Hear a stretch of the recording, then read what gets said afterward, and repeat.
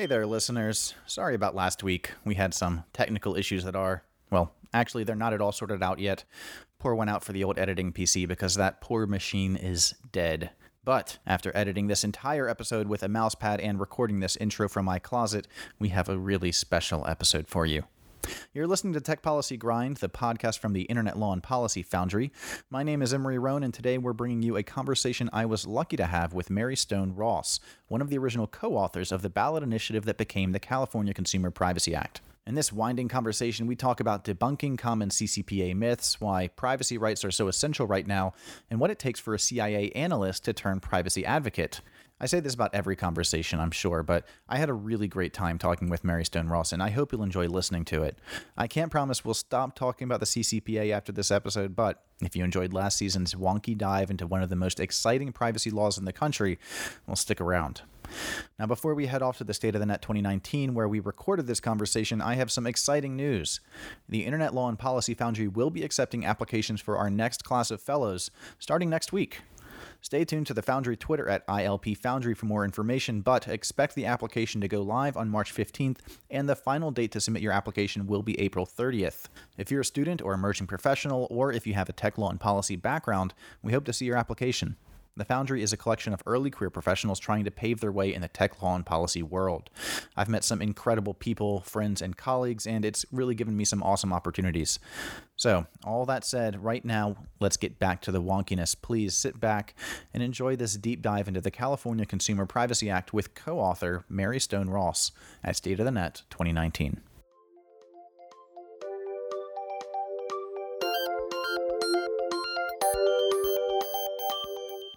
So, Mary Stone Ross, thank you so much for joining me today. I'm really thrilled to have you on here.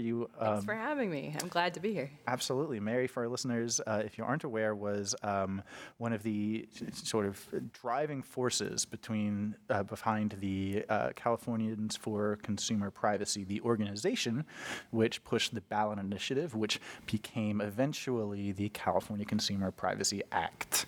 That's perfect. Okay. Yeah, that was right on target. Excellent. It's complicated. It is a bit of a mouthful to parse the ballot initiative, AB 375. In multiple panels today, folks will just, instead of saying CCPA or California Consumer Privacy Act, they might just say 375. Right. Although now I don't even think they call it AB 375 because it's 1121 and it was SB, not AB. Yeah, exactly. So yeah, you were one of the driving forces behind the organization. So I'd love to talk a little bit. I mean, you were on a panel earlier. Let me rewind a bit. Today you're at State of the Net 2019. You were on a panel entitled "Pressure Cooker: What does the GDPR and the California Consumer Privacy Act mean for Washington?" So you opened up the chat with. You said that that's one of the myths about the CCPA. I have a feeling that you have in mind probably a bunch of myths about CCPA. Oh, absolutely. Do you want to correct the record? I would love to correct the record. So one of the myths, and I mentioned this on the panel, but was that it happened in a week. Right. So anybody who has any experience in legislation knows there is no way. That would be a miracle if anything could happen in a week.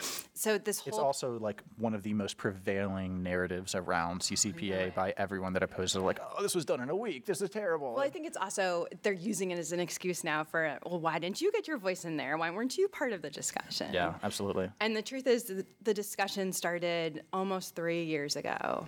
And so there were three of us, and we had this idea to do some sort of initiative on privacy, but beyond that, where do you even start? Mm-hmm. And so I'm kind of a policy nerd. I lived in Washington for a really long time. I was a staffer on the House Intelligence Committee. We're going to get into your background, by the way, because I didn't even know this, but listeners, we're speaking to an ex-CIA analyst. And I really want to unpack the pathway from CIA analyst to, privacy advocate, frankly. Like this, I can't really see much more of a diametrically opposed positions. But we'll get into that in a little bit. But where the initiative started was just really with research and was talking to as many people as possible. We mentioned this earlier, but Beth Givens, who is at Privacy Rights Clearinghouse and is kind of like our founder. And a god in the privacy community, and has been working on this before Google and Facebook were even an idea. Yeah, I think you're right, yeah. So Beth was one of the first people that we spoke to. And then she, it's funny how the spider web kind of works. And then she had a list of 10 people that we should reach out to and talk to. She's very good at that, yeah. Yeah, but we needed that, right? Yeah. Because privacy is really complicated, and the privacy advocacy community is not always in line about what they want. And truthfully, I think that's part of the reason why they never either did an initiative or a legislative push, because they couldn't really agree on what they would want to see in a bill. So I think coming in as an outsider was actually, we were kind of the catalyst that they needed to get something done. So you spoke earlier on the panel about the crystallizing moment for you. I mean, it has become mythologized in Alistair McTaggart's version of his story talking to a Google engineer. But it sounds very similar to the cocktail party. But it sounds very similar to yours, which, as I remember, you said. Yeah. So I think that really did happen for Alistair. But then, so he had this idea to do something about privacy, but then having an idea and then translating it into a law are two very different things. And so I had just moved to California with my family and was trying to figure out what to do next. And it was kind of, I fell into working on the initiative, which was an amazing, amazing opportunity. Yeah. And so besides talking to all these different groups in the privacy community, for myself, I want to say okay, let me see how much information is really out there. And it blew my mind. It's terrifying. It really, really is. It really is. And, unfortunately right now, the only way to find out is when a company screws up, and then they get pressed for that. But it's not just the screw ups. And that's if you find out, right? We run for sure. We run the breach chronology at Privacy Rights, and I'm a little behind on updating it, but we are, because there's so many. There's been more than 13.5 billion with a B exposed records since we began tracking this back in 2005.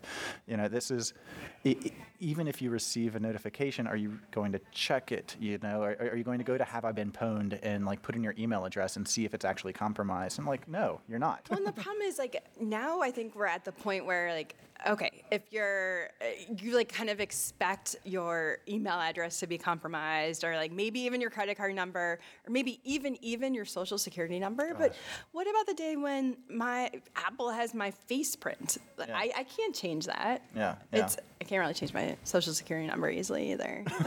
That's a whole other problem. Maybe we shouldn't tie a 7-digit number to our identity that can never be changed. Exactly. But, so the Californians for Consumer Privacy was an organization begun in March of 2016. Yep.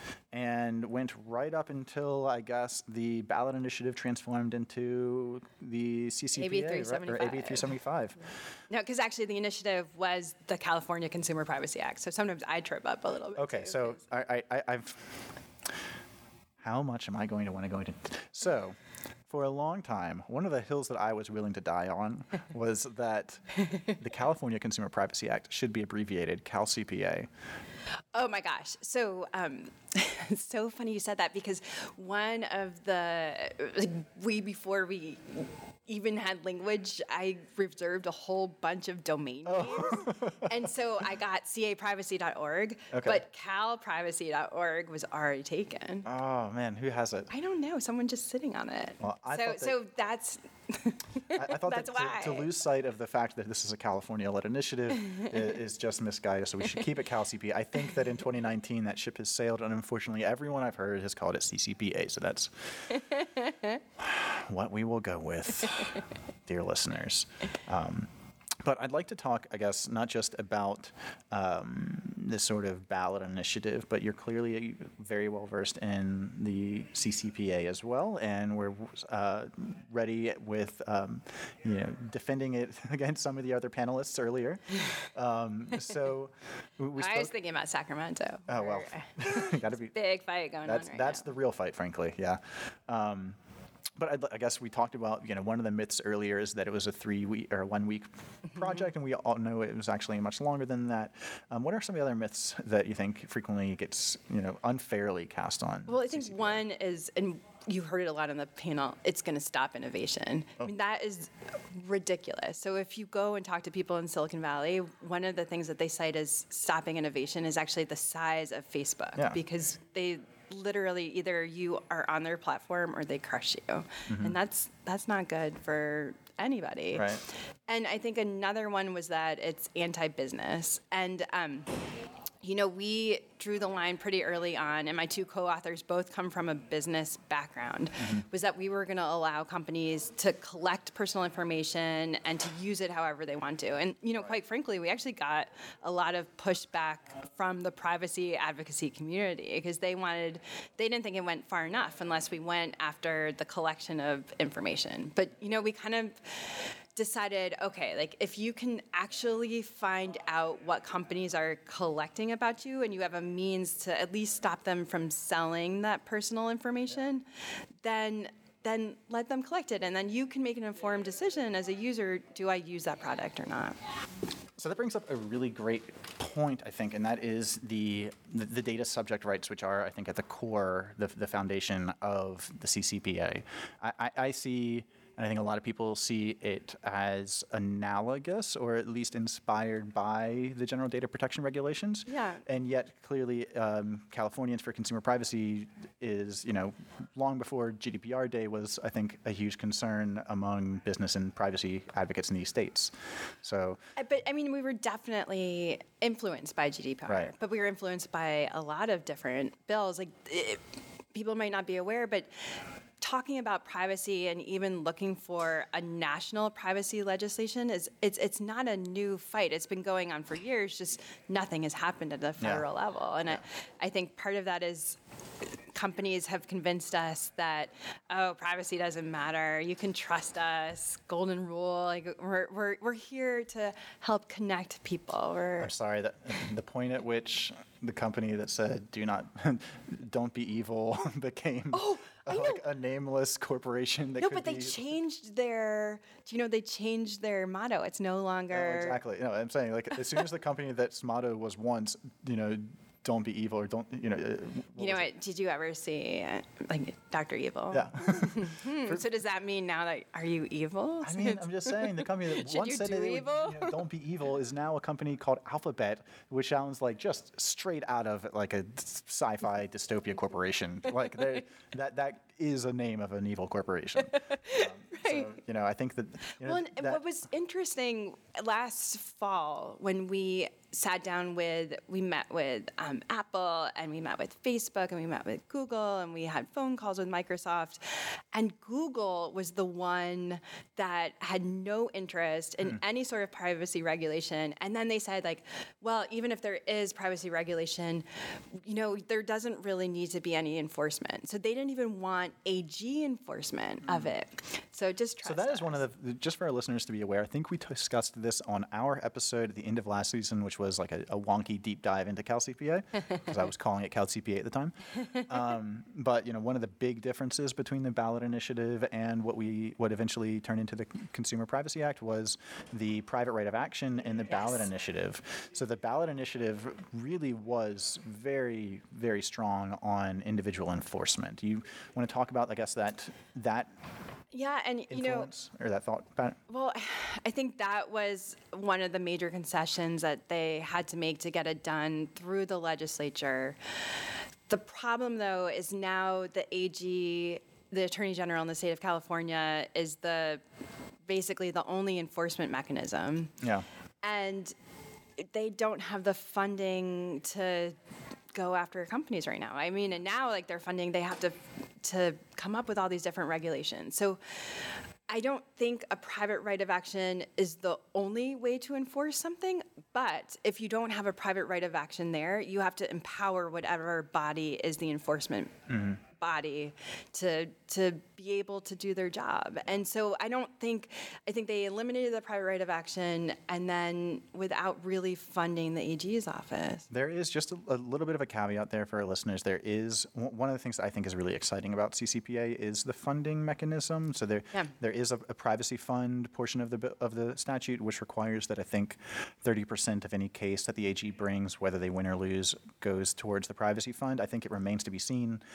Obviously, it remains to be seen whether or not that will be sufficient or not. But baking in those enforcement mechanisms is so essential in any kind of privacy legislation. Absolutely. We talked a little bit, or rather, you spoke a little earlier on the panel. You alluded to the idea that you think that it's time for a federal privacy bill as well. I'd like to hear your thoughts on there. Someone that, for a lot of the privacy advocates that are currently, myself included, reticent to try to push for a federal privacy bill right now, given... But you're in California. And given we're in California and we're seeing this really for the first time, I don't want to use the I word, but like innovation at the state level, across the country in a number of different states. How is that playing in your head as far as like the role of the states versus the federal government in trying to do those? Everybody needs these privacy rights. Yeah. And I also think, I think the Internet Association and TechNet, I think they think they can come in and then preempt all the state laws. And I think that preemption for such a big privacy bill is actually very difficult. Yeah. And I don't know, maybe that's a deal killer for the federal law. But I think that the issue right now is that CCPA will become the de facto privacy right, which is great, right? But then because the private right of action was eliminated, now you have the Attorney General of the state of California, who's awesome, I think but still, it's one person who was an elected official, and that organization will change. And so to make a relatively small enforcer for such a big issue, I think that companies will take their chances and say, like, okay, like a violation is going to be the price of doing business. And we have the ability. The problem is clearly dire. It is clearly a problem affecting everyone. That's right. Yeah. That's exactly right. Yeah. I mean, it's just something I've asked Lead on like every day. What is the right approach right now? And I think that Lee on one of the panels earlier and had spoken to the idea that there's certain flavors of preemption, right? And there's That's right. preemption and preemption. Yep. And there's a number of things where we have federal bills that. Well, look at HIPAA. Yeah, exactly. That's a great example where it's actually a pretty strong privacy bill, but yet it sets a federal floor, and then it allows the states to set a higher ceiling. And, I don't hear a lot of criticism of that framework. Yeah. And I think that I think our formal position right now is that we would support a federal privacy bill that does set a floor, not a ceiling. I don't know how likely it is to see that right now. Yeah, I don't know either. I mean, all of this, and just having written a law for California, what you find is it's easy to lay out the framework, right? Like we always started at the right to know was foundational, and then later on we added the right to opt out of the sale of personal information, and actually later on we added the extra fines and penalties for data breaches. But the private right of action was also always in there. So that was a very simple right to know, right to say no, increase fines and penalties if you don't protect my information, and then the enforcement mechanism. But where it becomes really complicated really quickly is in all of the definitions. And so I think my concern right now is that you have a lot of deep-pocketed money interests in Sacramento and here, and words matter. And so, you propose a few changes that some of them might seem like cleanup measures, and some of them are, right? Like, that's legitimately, yes. There are, as Lee said, like, there's typos in the law. But other ones change the whole meaning of it. Yeah, there are tons of times when a single word can, a single is. I'll give you an example. In SB 1121 was the cleanup bill. Right. And so the Chamber of Commerce and a whole bunch of different organizations sent a 20-page letter to Senator Dodd with all of the changes. And I mean, they came out of the gate roaring for a fight because they knew that would happen, right? Like if the initiative passed, and I mentioned this on the panel, the reason why initiatives are so strong in California is the only way to change an initiative is through another initiative. Right. So maybe it's a little, I want to like time out a little bit and talk about the ballot initiative process, because I think that's like, I think that's really the secretly most interesting aspect of CCPA. Like, I love the law, I really do. But what I think the ballot initiative process created that narrative that this is a one-week endeavor. And all of that being said, what I think CCPA made a lot of people realize or think about is that the ballot initiative is like the process of the ballot initiative is manipulative. Oh, yeah. Or manipulatable, I guess, is the right word. It absolutely is. You know, it makes you think that, gosh, you know, if I just had $3 million, I could apparently get a law passed in California. And I'm not sure if that's right or wrong right now, but like. So, well, let me know when you want to talk about it, because I have so many thoughts about that. Please. So I think this was actually a perfect use of the initiative process because there should have been a long time ago regulation around many of these issues. Maybe not such a broad bill, but the last law that was passed by the legislature on privacy was in 2003. I mean, and then Cal ECPA, but like the most major one that was more. So, I mean, that's really shocking to me. Yeah. And so I think that this was an issue where it's all about consumers. It's all about your right to control your personal information. But yet in Sacramento, there's so much money there from the telecoms. So AT&T and Comcast are notorious, like all over Sacramento. But then now more so, and I think certainly after what happened last year, the Facebook and Google and the other big tech companies, had not Cambridge Analytica happened, I don't think that it would have passed through the legislature. It really was like a perfect storm zeitgeist kind of moment last year. And we also, the title and summary we got from the Attorney General's office was amazing. And so we did a lot of internal polling. Even before Cambridge Analytica, we thought we were going to win, and then certainly after. And so, you know, the opposition was doing the same polling that we were. Yeah. And so, you know, like if Sacramento can't get it done, and this is clearly something we need, then it's a good use of the initiative process. The bad part of it is it's a tremendous amount of power that's put into the hands of unelected people. I mean, granted, the voters of the state of California get to make the decision, but it's, you know, it's a little bit, it bypasses the legislature. And, you know, I think we were appreciative of that power. And I mean, we didn't want to tank the economy in the state of California. What? Really? I'm pretty sure I have read some opinion pieces that have said that Mary Stone Ross wanted to tank the... Well, you know, maybe secretly. I mean, we didn't even want to... We had several conversations about how we didn't even think Google and Facebook would care about this, because at least publicly they were saying they don't sell personal information. Right. I'm sorry, listeners, you couldn't see that, but I rolled my eyes so hard they actually fell out of my head, rolled across the table. I had to just pick them up and like shove them back in there. It's gross. So the way we got around it was we said, okay, we'll trust the Attorney General, because we don't really trust the legislature.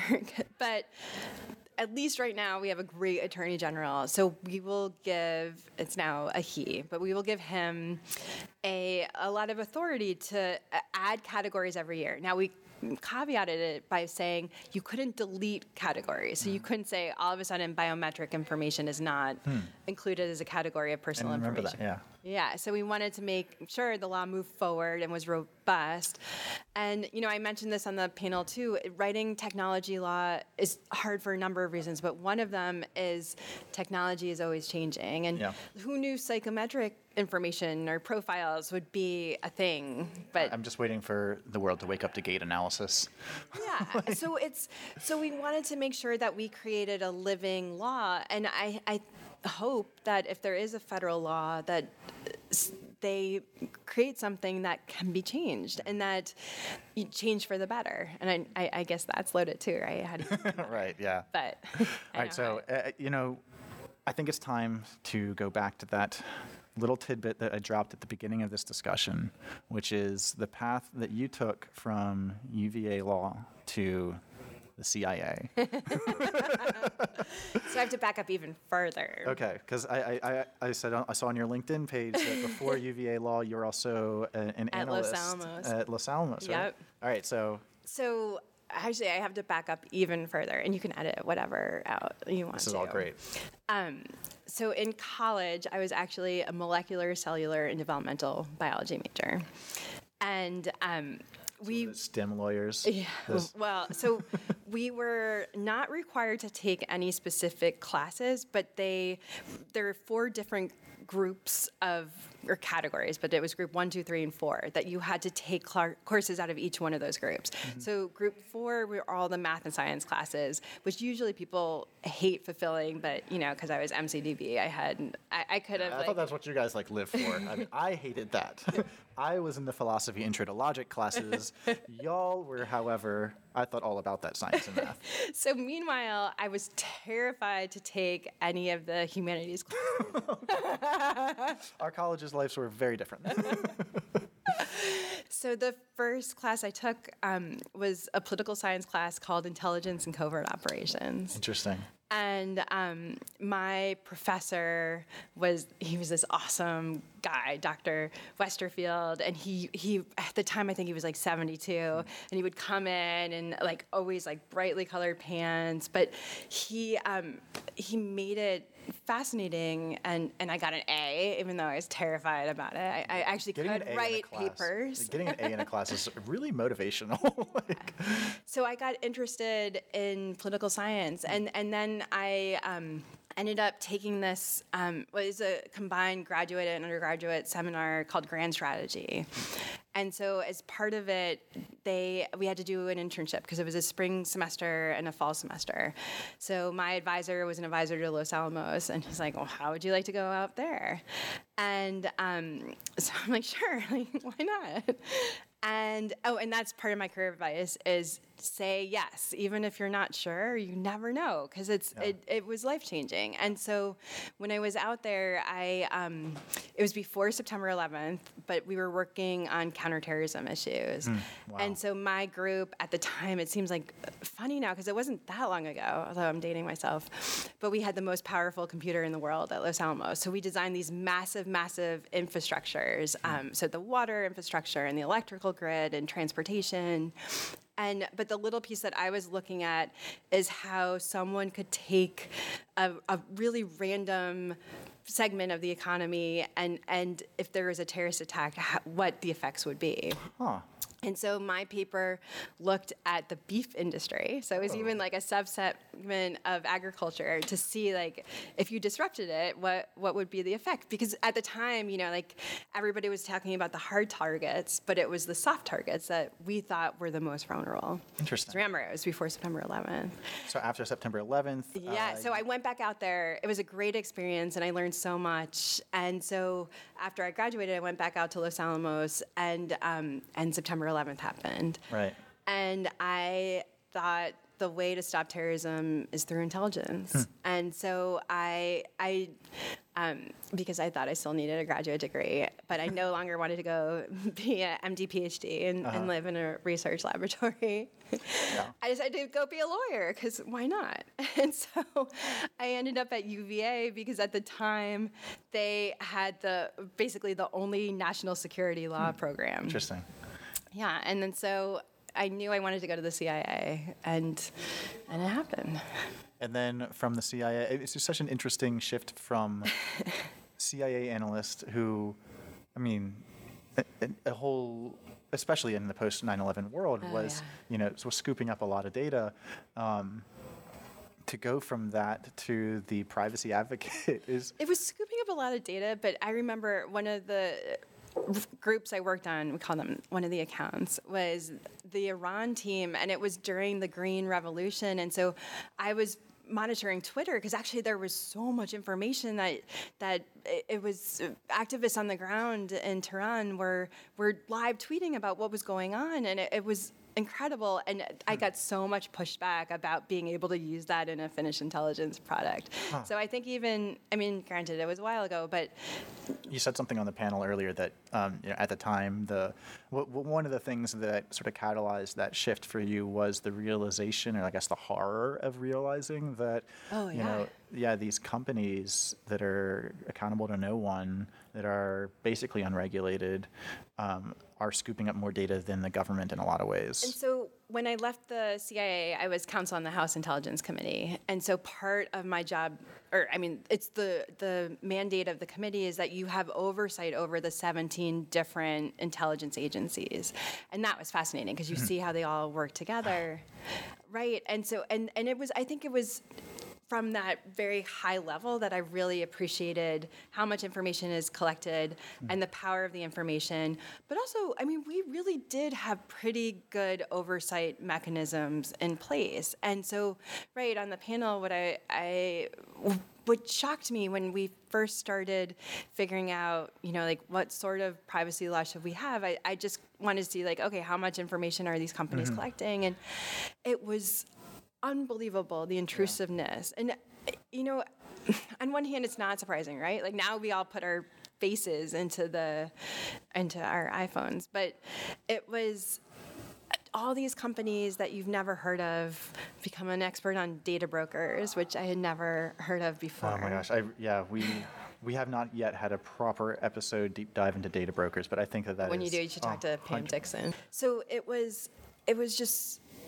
scary, right? To see how much information was collected, and yet these companies have done such a good job hiding it that nobody was outraged. And it's so fun. It's I got into privacy expressly as a reaction to the Snowden revelations. See, and that's like in my mind, that was nothing compared to, because remember, the Snowden revelations, it was metadata, which is very powerful, except, think about it, right?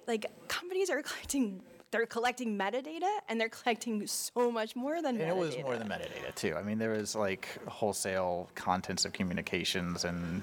But the difference is that it was not on U.S. citizens, and right, not intentionally at least, not unless they were scooped up. But there's it might have been scooped up, but it couldn't have been used. All of that, there is a process to redact it. We have really good regulations about that, and here you have these companies that are collecting God only knows what, right? And nobody knows. I think one of my favorite quotes of 2018 is every sci-fi tech dystopia eventually is indistinguishable from an actual product description. Exactly. I saw a service that is gonna scan. There's a service that you can pay them $30 and they will infiltrate someone's Facebook feed to try to incept ideas to them. There's a service that it's an insurance company that will work with businesses in order to scan messages and scan social media in order to determine predict who among them is going to become pregnant. Oh, I know. And that's old news, right? It's the classic Target story. Yeah, exactly. But it's, and maybe somebody wants that, but come on, there has to be some limit. I've got to be able to say no. Until I can say no, I'm not going to be or at least I need to know, how are you getting all this information? Yeah. What information are you getting? And right now, unless there's a data breach or some sort of or a Cambridge Analytica, nobody knows what's going on. But, a lot of these products were developed just with a growth mindset and not with and by that I mean, not resilience as the other way it's used, but we want to grow at all costs, and we don't really care. Privacy is dead; it doesn't matter, and that's right. And another interesting tidbit from the initiative process was we did a lot of focus groups early on, way before we started writing, because part of the initiative process is running a campaign. So we needed something that would get voters to the poll and to vote yes, because it's much harder to run a yes campaign than a no, because there is a certain segment that will just vote no matter what. Interesting. And then it's easier to, we're going to break the internet, we're going to drive business out of California. All the free services will no longer be free. Your Uber ride will no longer work because like all these scary stories that aren't true, but it's so anyway, we did all these focus groups, and we purposefully had a focus group just of millennials.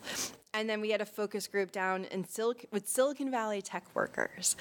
And those two panels, hands down, were the most supportive of privacy regulation. Interesting. Because they knew. Yeah, I mean, the folks that know are concerned, right? And you hear, with millennials are the highest users of ad blockers. And, it's... And they're not on Facebook. And they're... although they might be on. Yeah, I guess. What is the Gen Zers are not on Facebook? I guess the millennials But there's other... But how are any of the other ones... I mean, I'm sure there are other good ones, but, So I want to take a little bit to talk about the lessons you learned from the ballot initiative process, and specifically for the young folks, the aspiring folks. I mean, what advice do you have, rather, for the aspiring student, maybe the person that's in their field right now and is like, actually, I'd like to change this law. This bothers me, and I want to mobilize around this. Yeah, well, I mean, go intern at there's great privacy groups. EFF and ACLU does a lot. Privacy Rights Clearinghouse. Oh, you're very kind. I'm waving my business card at listeners. But, I mean, really dig deep into the issue and go to conferences like there was today and be a part of the discussion. You have a voice, and just there's nothing wrong with raising your hand and being heard. So Mary, I want to thank you so much for joining me. This has been an excellent 40-minute conversation. And so listeners, if you don't get all 41 minutes and 57 seconds of this, that's your loss, but just email me for the uncut cut. Maybe not everything. No. But Mary, thank you so much. This has been a lot of fun. Thanks for having me.